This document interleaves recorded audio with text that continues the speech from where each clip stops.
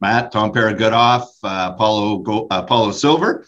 I'm president and CEO, and we're a U.S. focused silver developer, advancing the Calico Silver Project in California. You are indeed. Good to see you again, Tom. So the press release, you put some holes out, assays back. What does it tell you?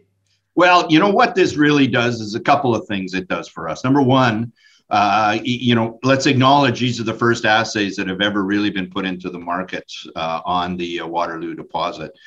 It provides absolute confirmation of the nature of the mineralization. We've got thick, high-grade intersections. And really what it does is it absolutely gives us that confidence now. Bring that second rig in and start to see if we can fast-track the additional drill program we've got planned.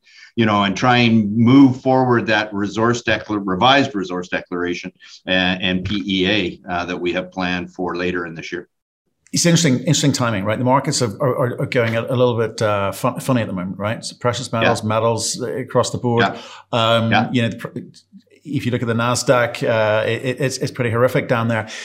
How much confidence did this need to give you to bring that second rig in? Because it kind of feels like hunker down time. So, but you're saying, no, we're going to bring a second rig in. So how Matt, I hear you. I think that, I can only control the things I can control. And so I'm really going to focus on the future of the project and advancing that project. I think that, there is a lot of volatility in the market. Everybody has to acknowledge that. But those projects that are based on sound fundamentals are really going to be well placed when this volatility, I think, starts to level out and people can see beyond it. Right. Okay. So brilliant. So second rig comes on. What do you then do? That obviously ramps things up a bit. But again, as a retail investor, what am I looking forward to you coming back to me next with? Sure. Well, look, as you're going to start to see a continuous news flow of assays from us. We've got another 322 samples from the first two holes that we drilled are now in the queue in the lab, and we're doing regular dispatches now to the lab, so you can expect to see that. Remember, these three holes were this work we've announced is part of our metallurgical program, and that MET program results are proceeding. We've made some slight modifications to that just to put in some testing on a barite gravity set type addition to a potential flow sheet.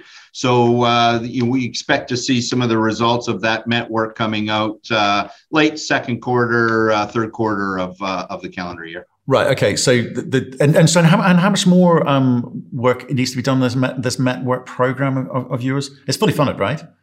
Oh yeah, absolutely. Look at we inherited about 2.5 tons of material split up between RC and diamond core drilling from Pan American that was sitting at McClellan Labs.